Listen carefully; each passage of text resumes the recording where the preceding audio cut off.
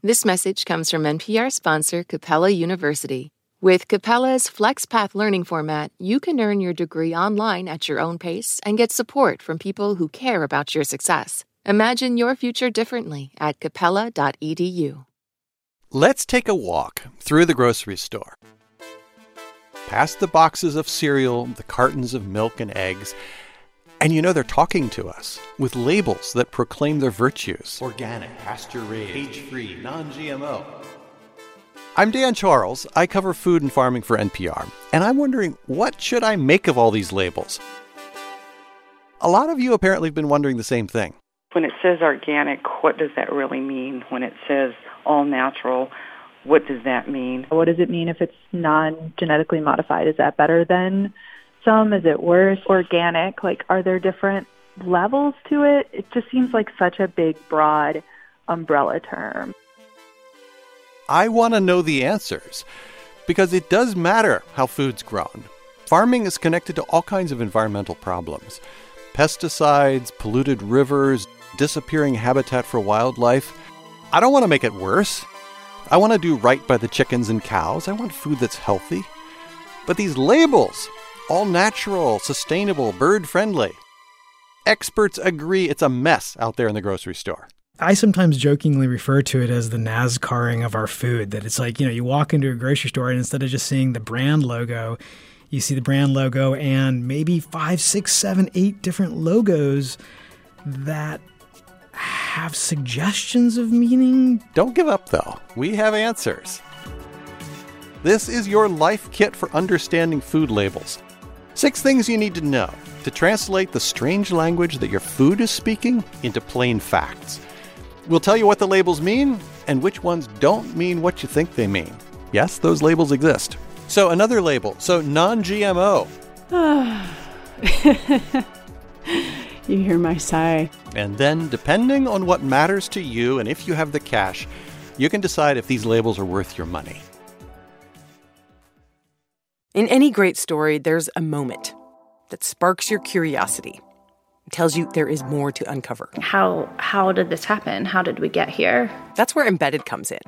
We are NPR's home for documentary journalism, immersive and intimate stories. I was stone cold speechless. Nothing will ever be the same here. Find Embedded wherever you get your podcasts. On this week's Wild Card, we talk with Issa Rae about those moments where our lives could have gone another direction. Definitely wasn't supposed to be with that guy at all. But I still think about it. I'm Rachel Martin.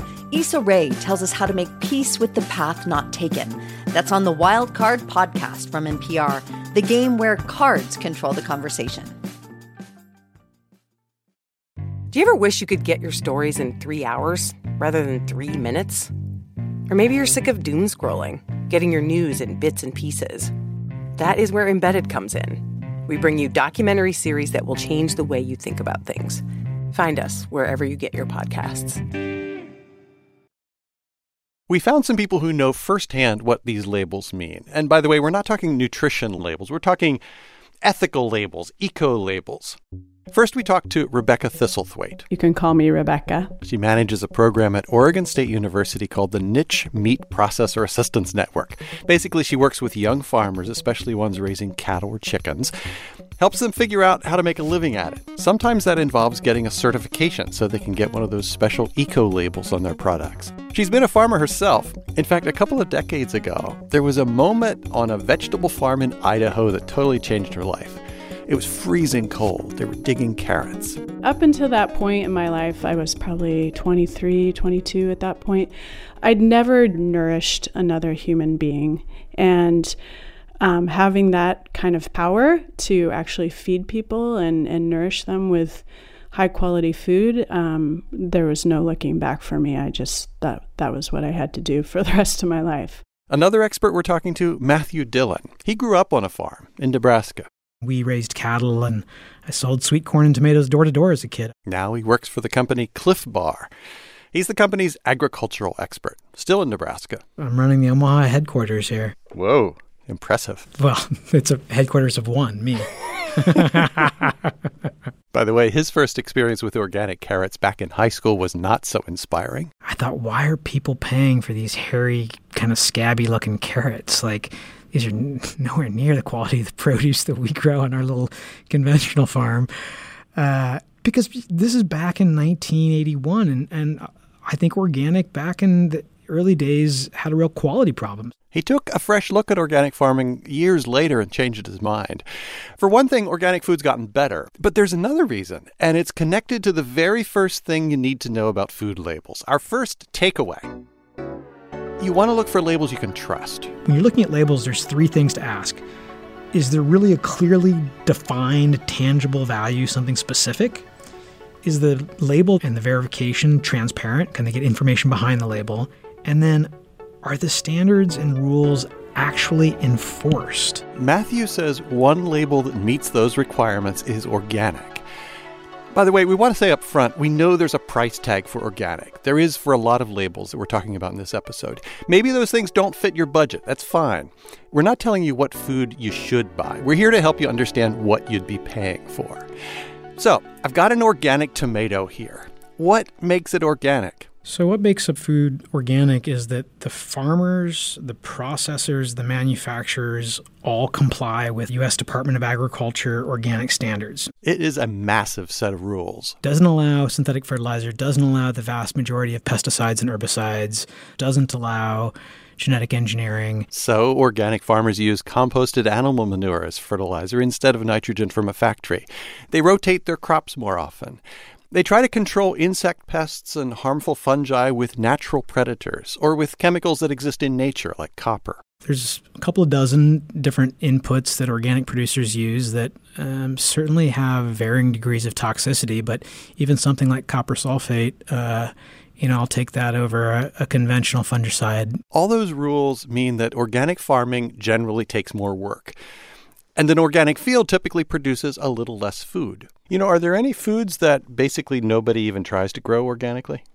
I'll tell you our biggest challenge, and that is, without a doubt, macadamia nuts. An infestation of stink bugs hit the macadamia nuts of Hawaii.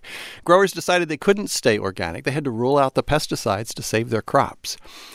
And for animals on organic farms, there are more rules. Cows have to be able to go outside and graze.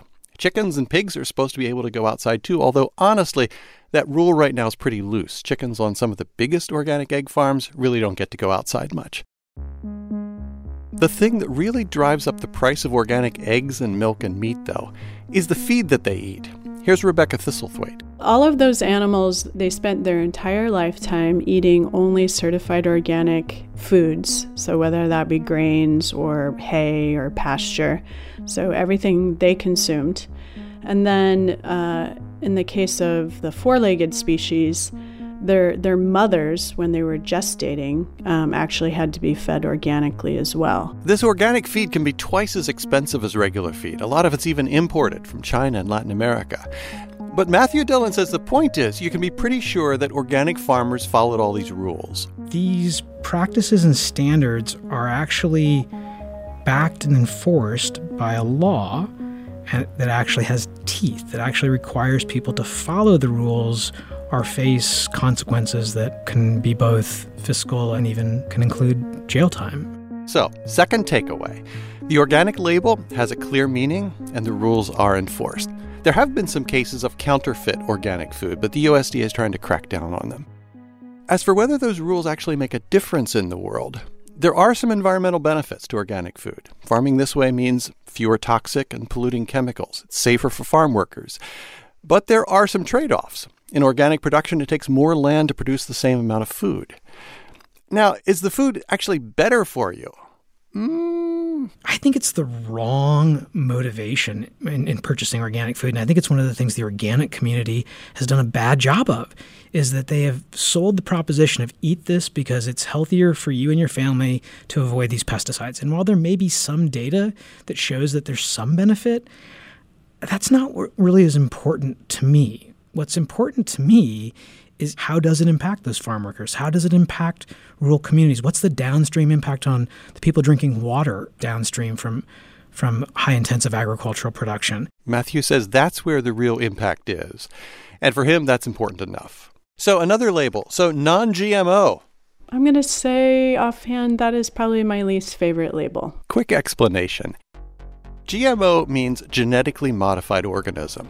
A handful of very widely grown crops like corn, soybeans, and sugar beets have been genetically modified. New genes have been inserted in the laboratory. Most of these new genes make the crops easier to grow.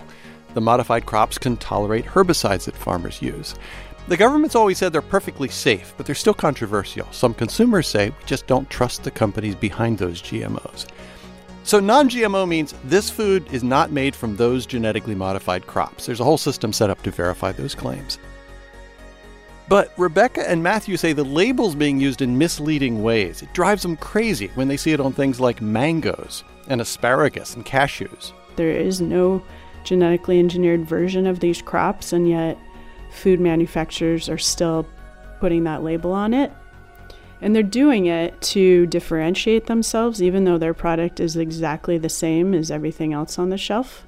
It's primarily a market-driven label that big industry really loves. Food companies love the label, apparently, because a lot of consumers think non-GMO means less pesticide spraying, a little bit like organic.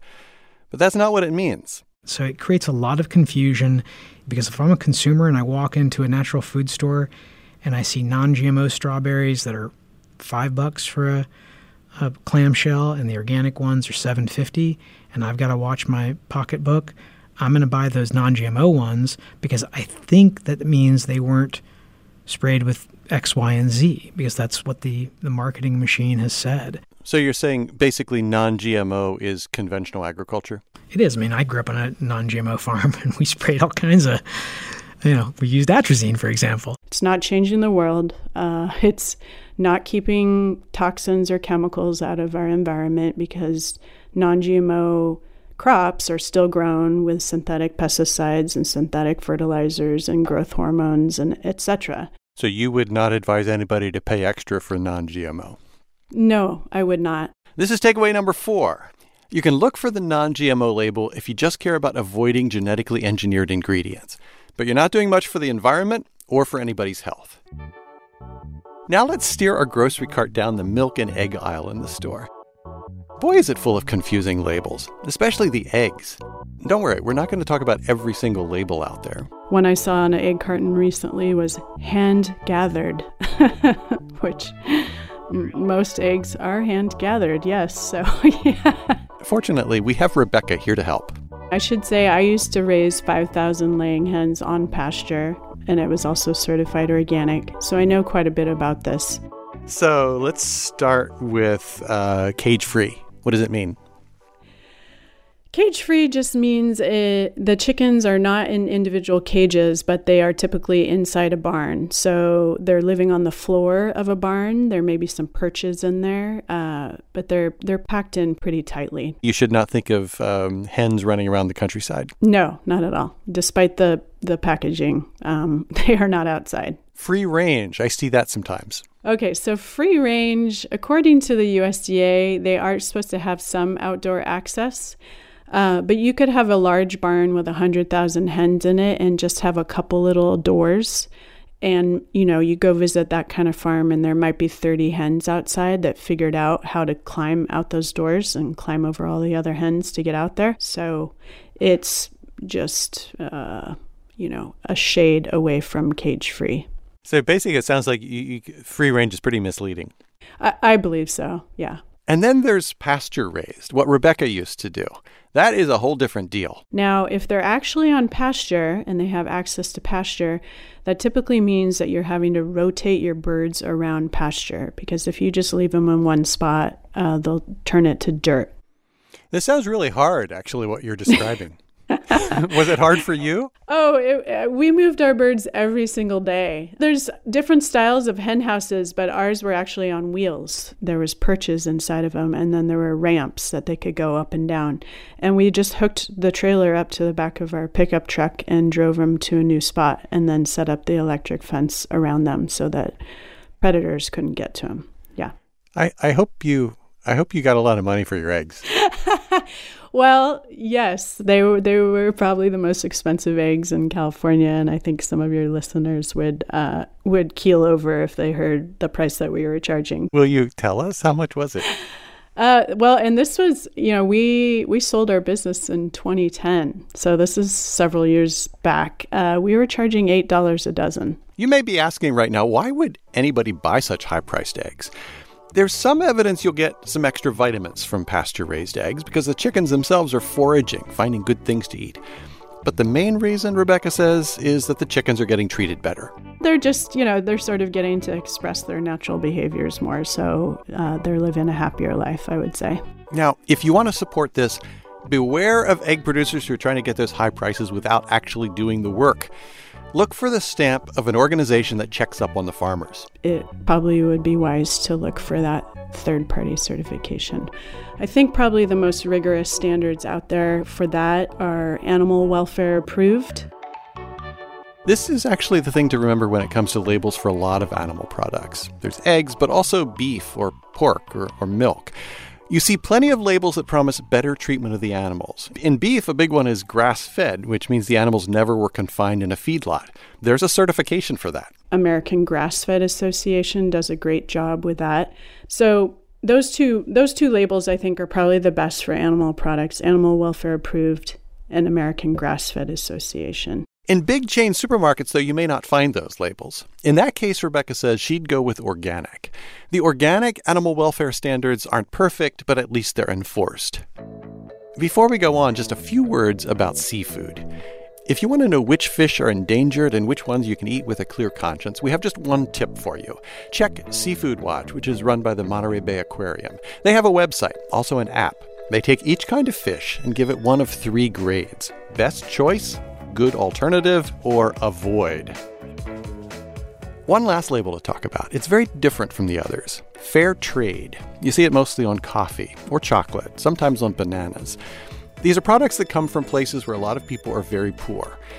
We called up another expert, Kim Elena Ionescu. I'm the Chief Sustainability Officer for the Specialty Coffee Association. Kim's been a fair trade advocate since college. I'd gone to fair trade demonstrations on the college campus, despite the fact that I didn't drink coffee and I didn't really know what fair trade meant. But then she got into coffee totally by accident. I wanted to be a publishing agent or something, and I thought that a good start would be to work at a bookstore. And a bookstore didn't hire me, and I walked next door, and there was a coffee shop that had just opened, and I talked to the barista, and she gave me a job. She started drinking coffee, first mocha, now she takes it black, no sugar. For a while, she was the coffee buyer for Counterculture Coffee in Durham, North Carolina. Traveled the world visiting coffee farms, some that were fair trade certified and some that weren't. What you thought fair trade meant, did it turn out that fair trade actually meant that? I don't remember in college what I thought that it meant. I thought it meant better, and better for people. And I think that in that sense, in many ways, it did turn out to be true. You see, fair trade does a couple of different things. It guarantees a minimum price to coffee producers, and most of the time that's more than the market price. Right now it's 30% more. But there's another part that's just as important, Kim says. For the most part, fair trade products are coming from small farmers who are organized into cooperatives. The smallholder cooperative piece is really important, and it's really different than how a lot of other initiatives work. Some of the extra money, that premium above the market price, goes to the cooperative, and members vote on how to spend it. It strengthens this community institution and actually gives people a little more power. I think those are the 2 main points, is that you're strengthening smallholder farmer cooperatives, and there's a minimum price guaranteed regardless of the volatility in the market. And chances are you're making somebody's life better. I hope so. You don't sound so super convinced. Well, that's where I feel like the marketing piece gets tricky. When we overreach in order to feel good, when we say that fair trade lifts people out of poverty, and then it turns out that after 10 years of participating in a fair trade cooperative, a family's still poor, then the buyer of their coffee might feel like, wait a second, you told me that if I bought this product, it would lift them out of poverty, and it didn't happen. Poverty is so much more complicated than just a price for coffee. I mean, it's possible that producer has a very small amount of land, and there's no price high enough to make that tiny plot of land a viable economic support system for the family. So you feel like sometimes the labels kind of overpromise? I think that they certainly did. You know, when people distrust certifications, I think it's partly because they feel like they thought it was going to do more. In fact, we heard something similar from all of our experts, like Rebecca Thistlethwaite. Labels they're like Band-Aids. They're just superficial, kind of feel-good solutions to systemic problems. And this was practically the first thing that Matthew Dillon told us. Labels frustrate me, feeling this responsibility to change the world with our shopping decisions. Our shopping decisions won't change the world, he says, which may seem like a downer. But Matthew says, really, people walking around the grocery store should feel relieved. I think they should, first of all, understand that fixing the food system, improving the food system is not all on them, that they shouldn't feel guilt and shame about the purchases they make. Focus on political decisions instead, like environmental regulations. And that is our final takeaway, folks. If you want to protect the planet's soil and water and get rid of poverty, sure, buy that organic tomato, but don't leave it at that. Okay, we've covered a lot of ground here. Let's recap. Takeaway number 1. When you're looking at labels, there's 3 things to ask. Does this label mean something specific? Can you find out exactly what it means and how it works? And is it enforced? Takeaway number 2, one label that does fit the bill is organic. These practices and standards are actually backed and enforced by a law that actually has teeth. Takeaway number 3, non-GMO simply means it doesn't contain genetically modified ingredients. Nothing else. It's not organic. Should be called the not much at all label. Takeaway number 4, if you want to make sure your eggs or meat are coming from animals that are really treated well, look for independent certifications. Those 2 labels, I think, are probably the best for animal products. Animal Welfare Approved and American Grass-Fed Association. For seafood, check out the Monterey Bay Aquarium's Seafood Watch. Takeaway number 5, fair trade delivers some extra money to small farmers and strengthens cooperatives. And finally, putting your money where your heart is great, but don't feel like it's up to you and your food purchases to solve every problem in the world.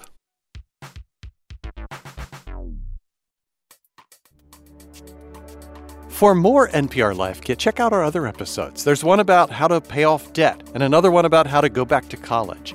You can find those at npr.org/lifekit. And if you love Life Kit and want more, subscribe to our newsletter.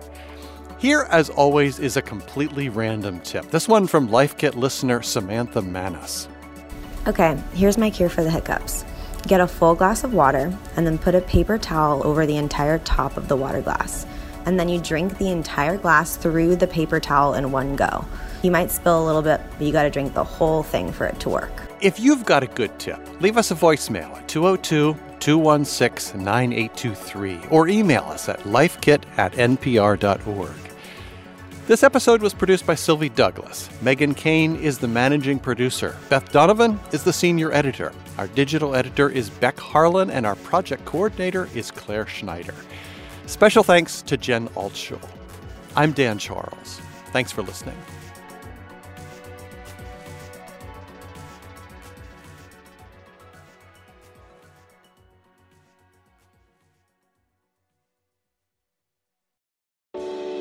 Why is everyone so obsessed with traditional wives or trad wives on social media? This week, we're talking about the viral videos of women making marshmallows and mozzarella from scratch, and how behind the sheen of calm kitchens and cute fits, there's some interesting pessimism about our modern world. And that's worth digging into. Next time on It's Been a Minute from NPR. There are a lot of issues on voters' minds right now. 6 big ones could help decide the election: guns, reproductive rights, immigration, the economy, healthcare, and the wars overseas. On the Consider This podcast from NPR, we will unpack the debates on these issues and what's at stake. You can listen to NPR's Consider This wherever you get your podcasts. Jasmine Morris here from the StoryCorps podcast. Our latest season is called My Way. Stories of people who found a rhythm all their own and marched to it throughout their lives. Consequences and other people's opinions be damned. You won't believe the courage and audacity in these stories. Hear them on the StoryCorps podcast from NPR.